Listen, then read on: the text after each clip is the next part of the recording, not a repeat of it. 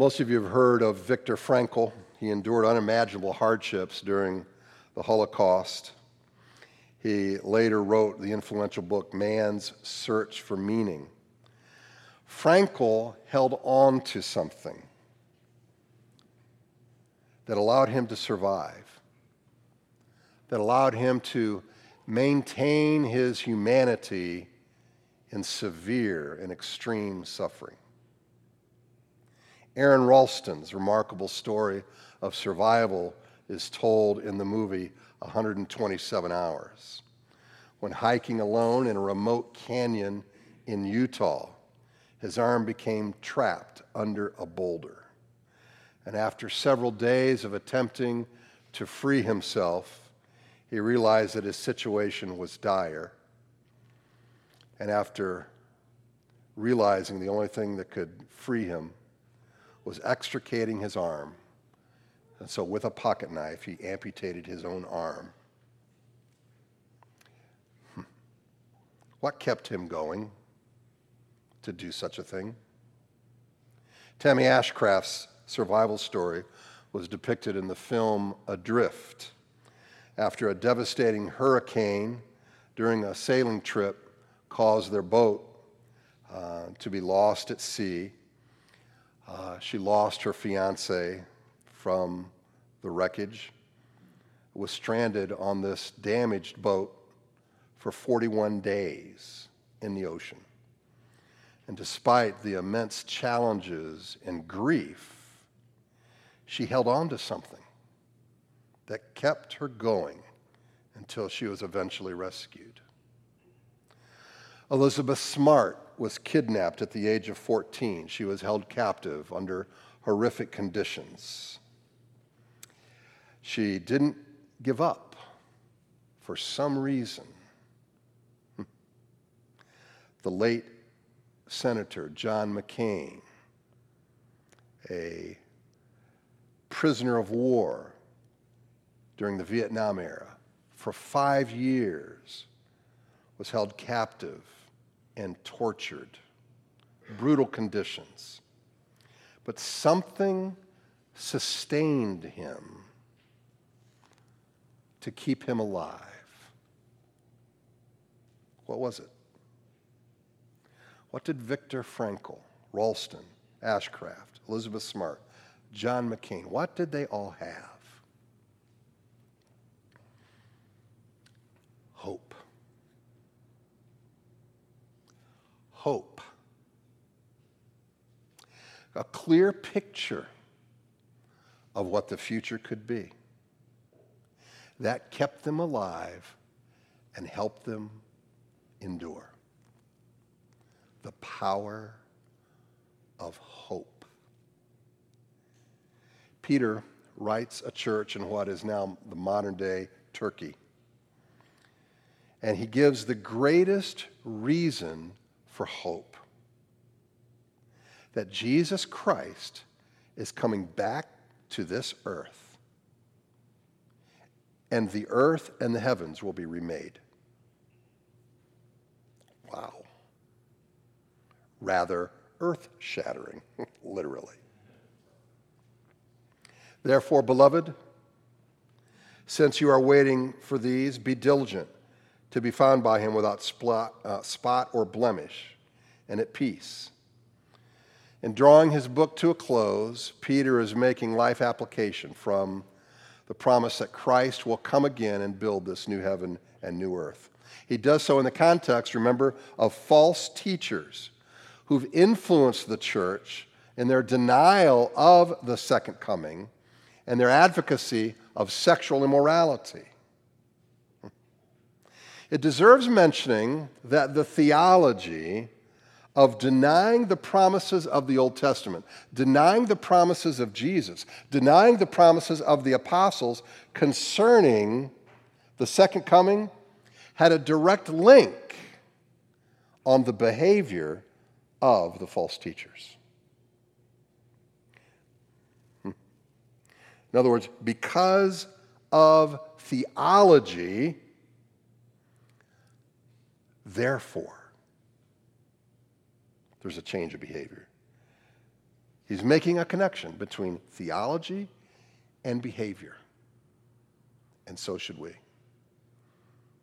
You hear a lot of people who say, theology just doesn't matter. I would suggest they really don't know what they're talking about.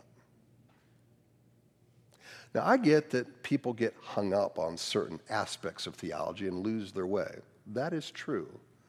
But theology itself is extremely important. What we believe about God, what we believe about the world, what we believe about Christ, our salvation.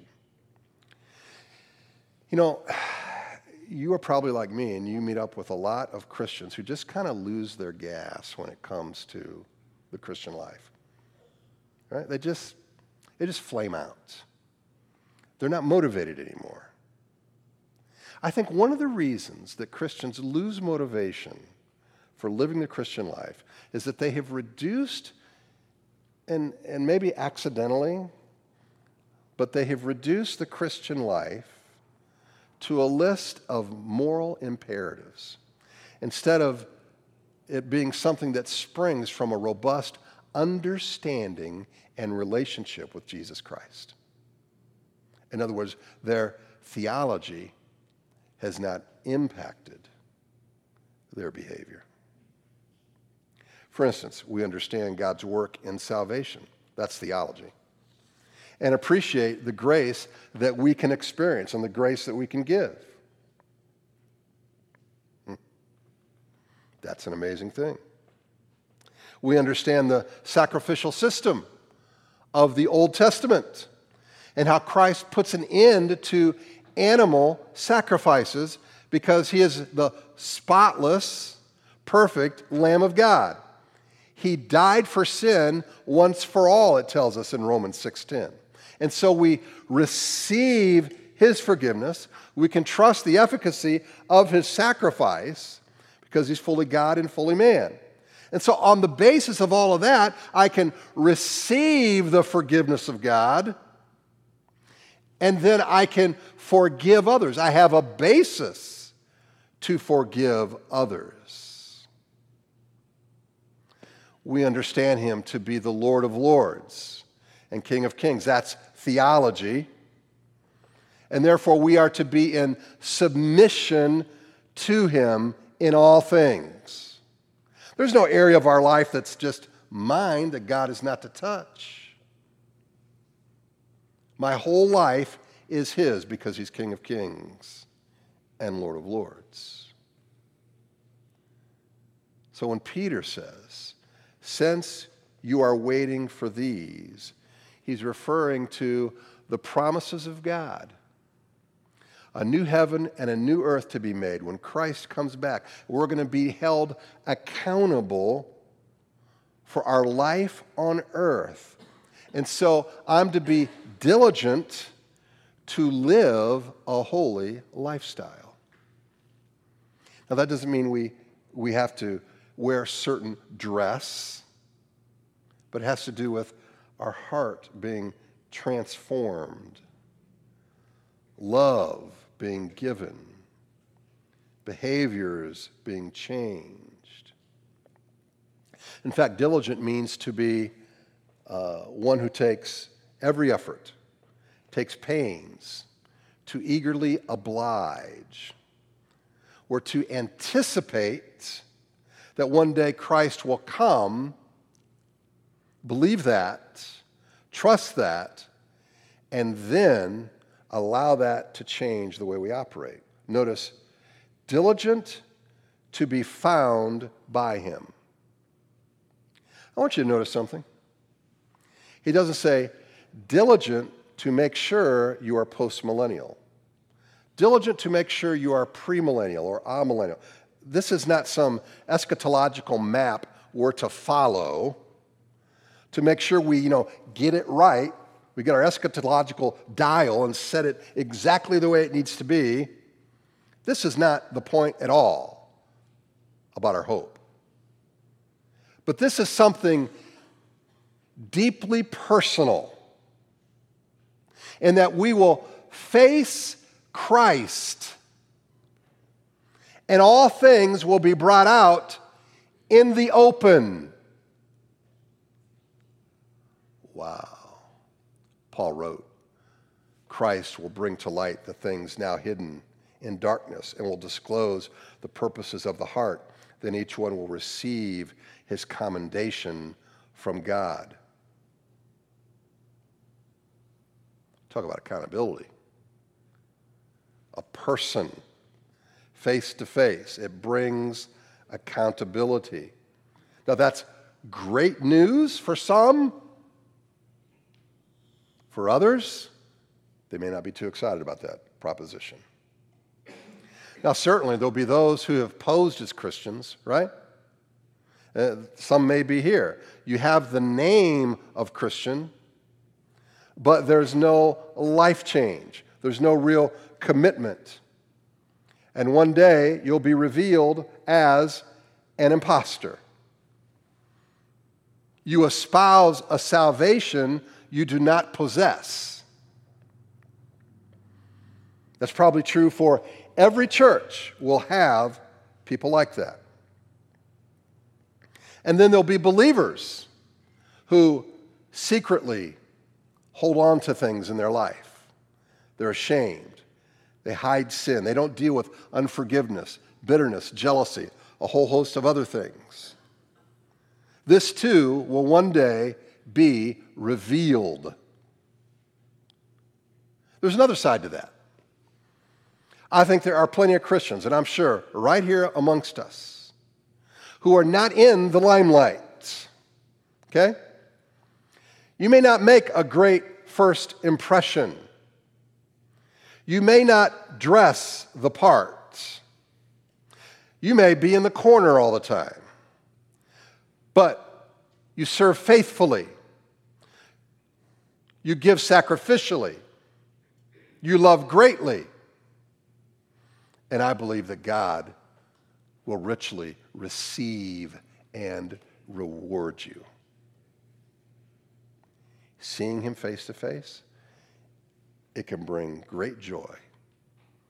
But there's also a staggering soberness that brings as well.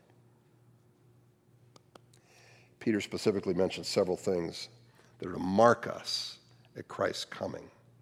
Okay? We're to be without blemish, without spot, and at peace. Spot or blemish? Well, that harkens back, obviously, to the Old Testament sacrifices. Listen to Leviticus. If his offering is a sacrifice of peace offering, if he offers an animal from the herd, male or female, he shall offer it without blemish before the Lord. And then in Deuteronomy, you shall not sacrifice to the Lord your God an ox or a sheep in which is a blemish, any defect whatever, for that is an abomination to the Lord your God. So as a sacrifice was being offered to the Lord, it was to be an animal free of any defect. This was well understood by any Jew. This was ingrained in them from childhood. So when Jesus comes along, and Peter then writes in 1 Peter 1:19 that Jesus is like a lamb without blemish or spot. Can you imagine how that truth just exploded in their hearts? That his sacrifice is perfect and therefore effectual. But wait, well, that is the background, but he says we're to be without spot or blemish. I mean, that sounds like a very tall task, does it not? Yet understand what Peter is doing. He is comparing what Christians ought to demonstrate with the false teachers who in 2 Peter 2:13, he says, are blots and blemishes. Be different than those guys who have so many spots and blemishes in theology and in behavior. They are justifying their sexual proclivities by twisting Scripture. Yes, in the Old Testament, the blemish or spot applied to physical attributes of the animal sacrifices. But for us today, it means, and I think what Peter means now, is free from moral defects. The Christian, in other words, is to be characterized by purity that is without blemish. Now, I know, having grown up an evangelical, and I know that word probably can't even be used now because it's been so politicized. So let's just say you grew up in the church, okay? People will do a quick run in a section like this and say, well, you know what he means by that, spot or blemish. There's an imputed righteousness at salvation that you're made righteous. And therefore, that makes you acceptable to God. This is about imputed righteousness, justification. No, I don't think it is. I don't think that's what Peter's talking about. I think he's talking about a practical righteousness that separates us from the rest of the world. We're not the kind that sleeps with their boyfriend or girlfriend. No, we're not that kind. We're a kind without spot or blemish. Now, this has to do with how you handle money, right? How you do your job, your relationships, all kinds of things. But how do you identify a Christian? No spot or blemish. I'll tell you how you're not identified. The Bible never says follow a certain political affiliation. That's how you're identified. People will know you are Christians by wearing orange hats. That's how people will know that you are a Christian. No, that is not it. Okay? They're not identified by whether you wear a mask or don't wear a mask. You're not identified a Christian if you have certain bumper stickers that have a nice little cross, just tastefully on the bumper. Oh, he must be a Christian. No. Right? Our chief identification that we are Christians is that we have a life of love, and Jesus said that in John 17. That's how the world will know that you're mine. That's what he prayed for the believers, that they love, and accompanied by moral purity. Two things. You can say it this way. Our behavior follows our hope. The hope we have produces this kind of behavior. The Christian has hopes that are heaven-bound, accompanied by lives of purity. The false teachers had hopes earth-bound, and their lives were immoral. James instructs us to keep ourselves unspotted from the world, in spite of seemingly insurmountable cultural obstacles we have today confronting us as Christians. Peter says in 2 Peter 1:3 that we have everything for life and godliness that has been provided for us because Christ indwells us. In other words, we have the resources to do the job. No matter how impossible it may feel to you because you've stumbled so much. Maybe you've never really been discipled, and so you don't know a way out of this malaise that you're in. But what the Bible says is, there is a way. Christ is in you. We have to learn how to rely upon his presence, his promises, his power. Now, some see spotless meaning character and blameless having to do with reputation. Maybe, maybe not. I'm not sure, to be honest with you. Certainly there are false charges given against people. You can't control that. And so perhaps what is meant is that there's no legitimate charge of moral impurity against us. And again, that's not just with sexual matters, but I think with a lot of different areas of life. Business, money, relationships, how we treat others. We're pure. Now listen, we can't have an audience this size and not have people who are maybe hearing this and saying, that's ridiculous. Because if you knew me without spot or blemish, that doesn't describe me, okay? Because I've got a sordid past. I got a past that is not characterized by spotless. Here's the good news. God offers forgiveness, right? No matter what's in your past. I knew a man who served in a church, had a position in a ministry, was married, had children, clearly proclaimed Christ, and from as far as I could humanly determine, was a believer.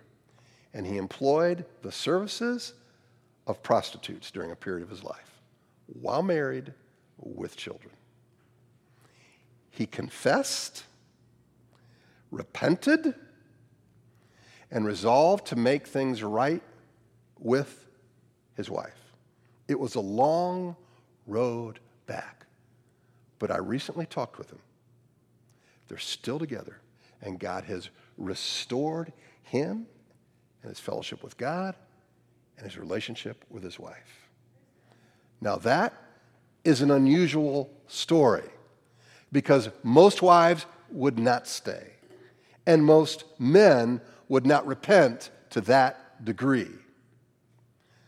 I only bring it up to demonstrate that no matter what is in your past, God can forgive, God can restore, and I can have my life on a track of being spotless and blameless. Okay, maybe the past wasn't that, but let's start now. Changes do not come from making continual promises. Repentance involves tough decisions that usually involves the help of others. None of us has a perfect record, but by God's grace we can experience a track record of holiness, and that holiness has impact, right? Oh, it sure does. I love this old story that at the closing service of the World Congress of Evangelism in Berlin in 1966, Billy Graham spoke on the need in Christian work for a life marked by holiness, by godliness, different from the world. And he added, the Christian minister is to be a holy man. And then he illustrated his point with the story of the conversion of Dr. H.C. Morrison, who was the founder of the Asbury Theological Seminary. Many years ago, Morrison, a farm worker, was cultivating a field, and looking down the road, he saw an old Methodist circuit rider coming by on his horse. The young plowman had seen the preacher before, and he knew him to be a holy man. And as he watched this circuit rider go by, he felt the power of his godly presence way out in the field. And such a sense of conviction for sin came over Morrison that, fearful for his soul, he dropped to his knees. In between the rows of corn, alone, he made a resolve to give his life to God. And as he concluded the story, Billy Graham earnestly prayed, "Oh God, make me a holy man." A holy man. Of all the things you can pray for yourself, not a successful man, a holy man.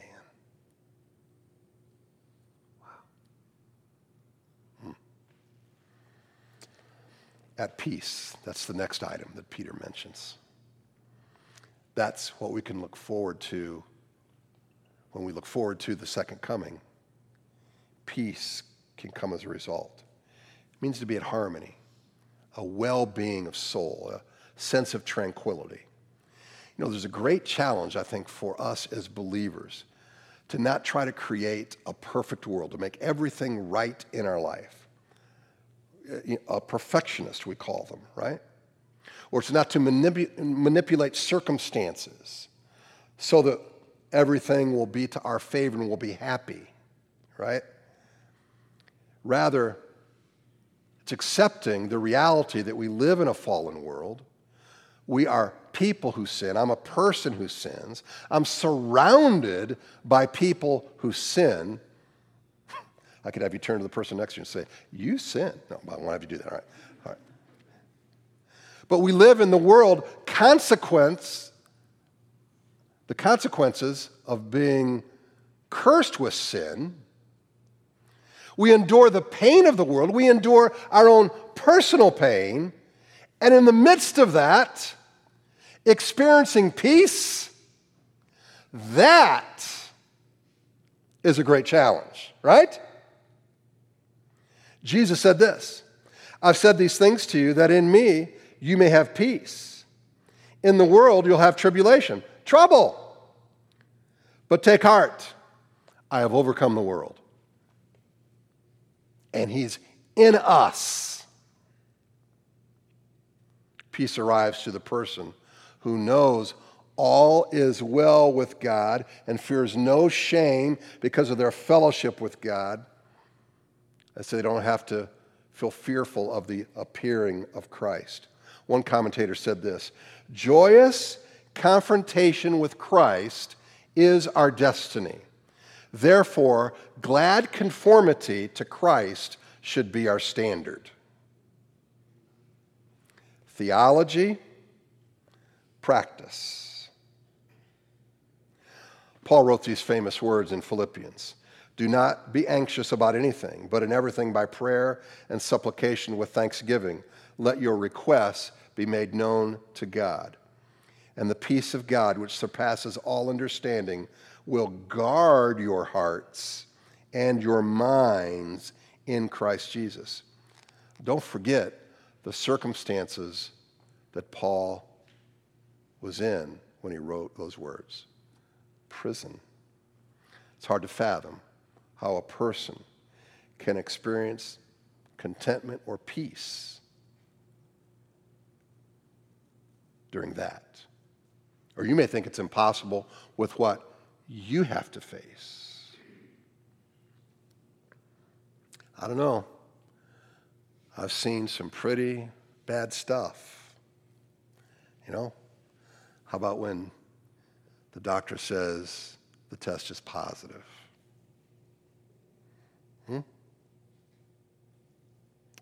How about when you deliver that baby and the doctor comes back and tells you that that baby has disabilities? It's a tough one to hear. Or that baby won't live. Peace at that? Janet and I knew a young couple. When Janet and I first met each other and were newly married, lived in St. Louis, dear family in our church, we'd had dinner with them. He was driving one day, wrecked, his wife and two of his children killed in a car wreck. So we're in the funeral line.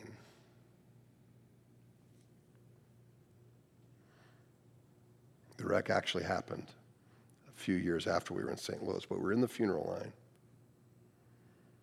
And I was struck by how he was responding with a smile on his face, grieving, but he chose to place his thoughts on the hope of heaven and the sovereignty of God in the taking of 3 family members. And he was at peace the entire funeral. I'm not sure I've ever seen anything quite like that. You know, human rationality and a pile of 20 PhDs cannot apply today's philosophies and comfort a person like God's peace can.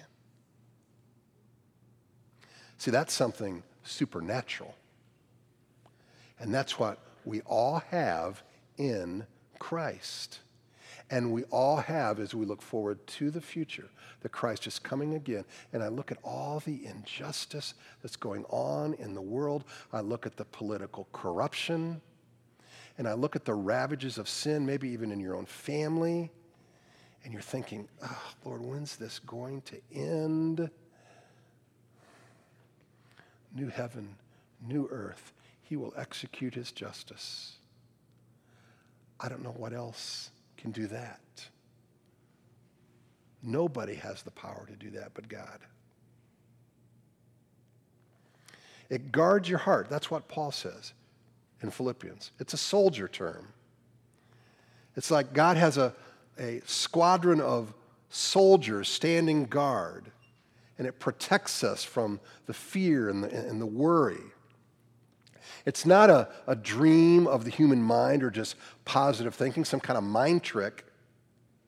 The human mind cannot comprehend this kind of peace, wholeness, and quiet confidence outside of the presence of Christ. And it protects our heart and our mind. In other words, the thinking and the feeling experience peace. This is something real, available in the person of Jesus Christ, who we access through deliberate fellowship. We welcome him, his truth, his presence into our hearts. We sup with him. We pray to him. We receive from him.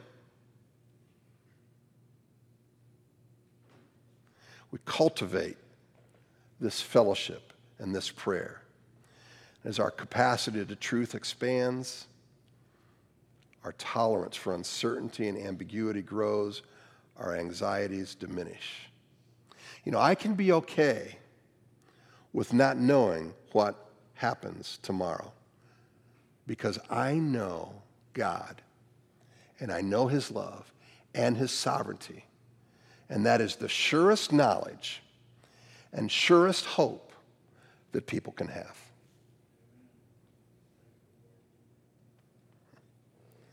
As I consider the safety of being in Christ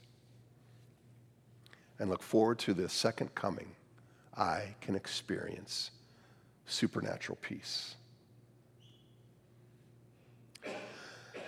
Listen, there's some of us that could be as simple as this. Turn the friggin' phone off. Turn off the TV, the music. Sit for at least 30 minutes alone with God and allow him to speak to you. Open up his word and talk to him. And when you develop that as a habit, you'll begin to experience more of this peace than always having the noise on to keep the world out. And count the patience of our Lord as salvation, just as our beloved brother Paul also wrote to you according to the wisdom given him. Patience here is a gift of God. God has delayed the coming of Christ to give more people ample time for repentance. Now, I think this patience is directed towards a variety of people. First, remember who Paul's addressing that was the problem here, false teachers. They've denied Christ's return, and they assert that only those that are disillusioned are going to believe that. Instead, Peter says the Lord is not slow to fulfill his promise, as some count slowness, but is patient toward you, not wishing that any should perish, but that all should reach repentance. God has waited to allow more people to repent, more people to come to Christ. And certainly that includes the worst of people, even false teachers who can come to repentance. I have seen unbelievable situations redeemed, that God has saved them from bondage because they've come to repentance. And in doing so, I think the false teachers can also be saved from sin and enjoy eternal life. So that's one audience. The other, there are certainly those within the church who have not fully believed. They've heard the gospel, but they've waited. I've got all the time I need, is what they think. But really, what you should see is God's patience as an opportunity to not waste any more time to believe. Christians are also to acknowledge God's patience. We can see this as an opportunity to grow in Christ and live holy lives and not squander the time that God has given to us. And we can be saved from God's discipline by doing so. The psalmist wrote, "Commit your way to the Lord. Trust in him and he'll act. Be still before the Lord and wait patiently for him." And then Peter points to Paul, and we'll take a look at this next week more so, but I want to touch on one or two things here. Peter calls him beloved brother Paul. Now, if you understand the history between Peter and Paul, this is really an amazing thing. It exhibits loving support, camaraderie between these two men. But I want to suggest to you, it may not have always been the case.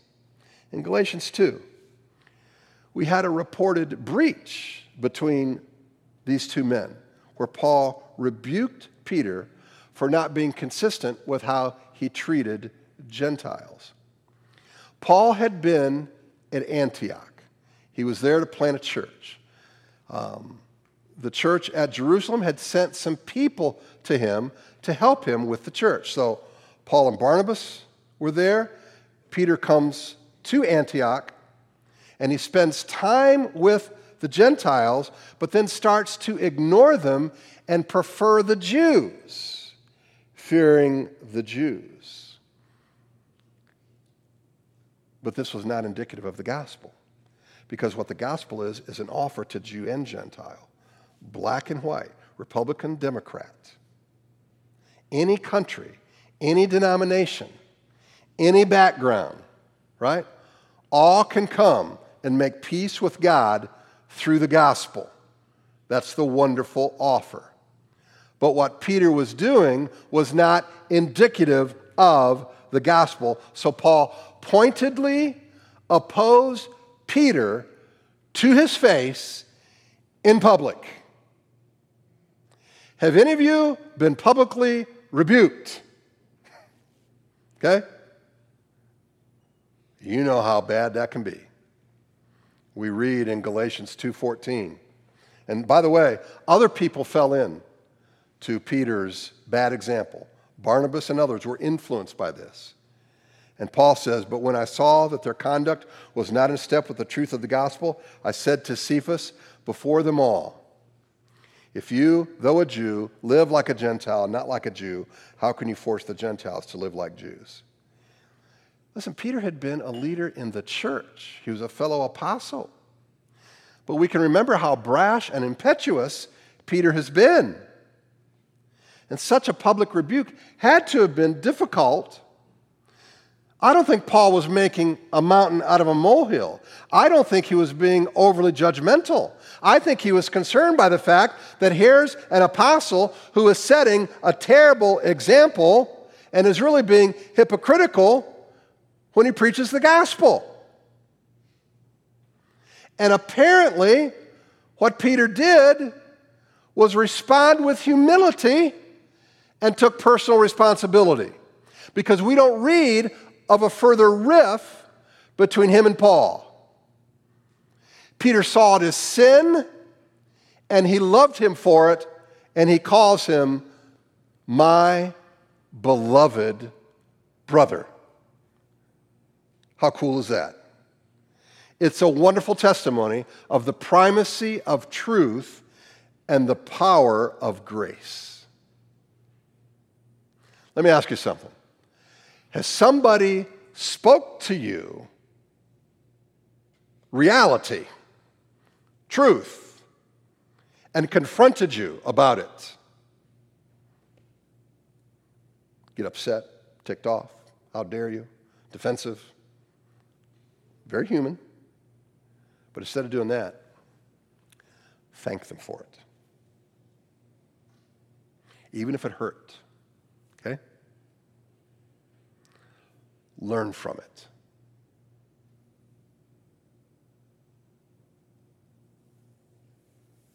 Somebody's spoken to you and it was not true.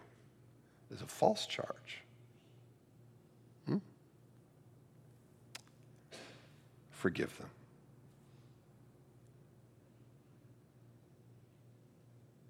You know why you can forgive them?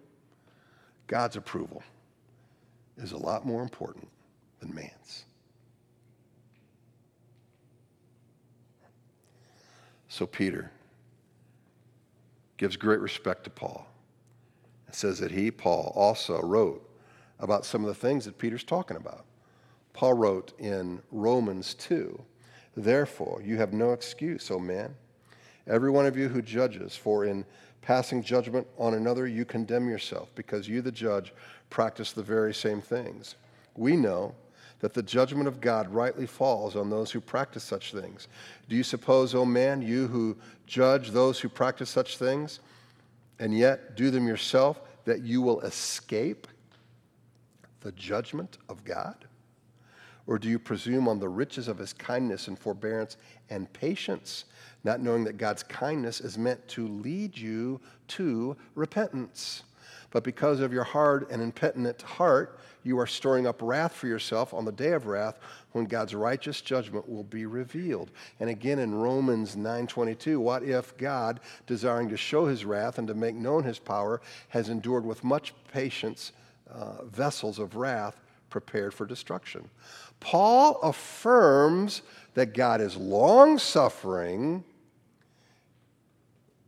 and he wants his people to come to repentance.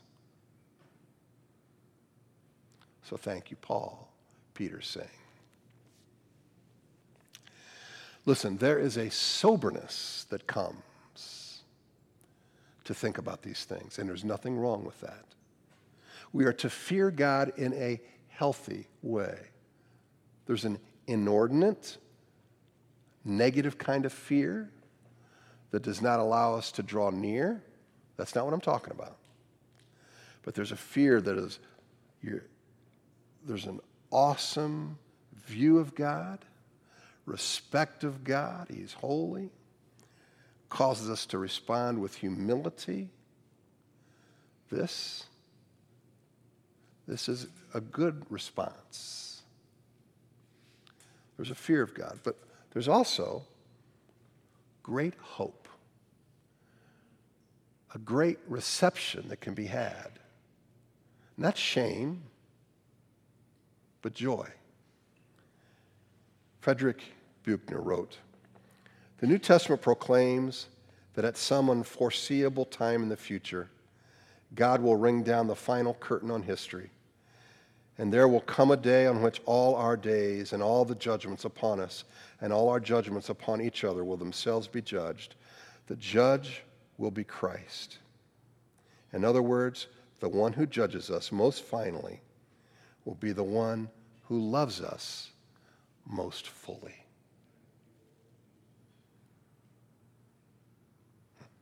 Let's pray.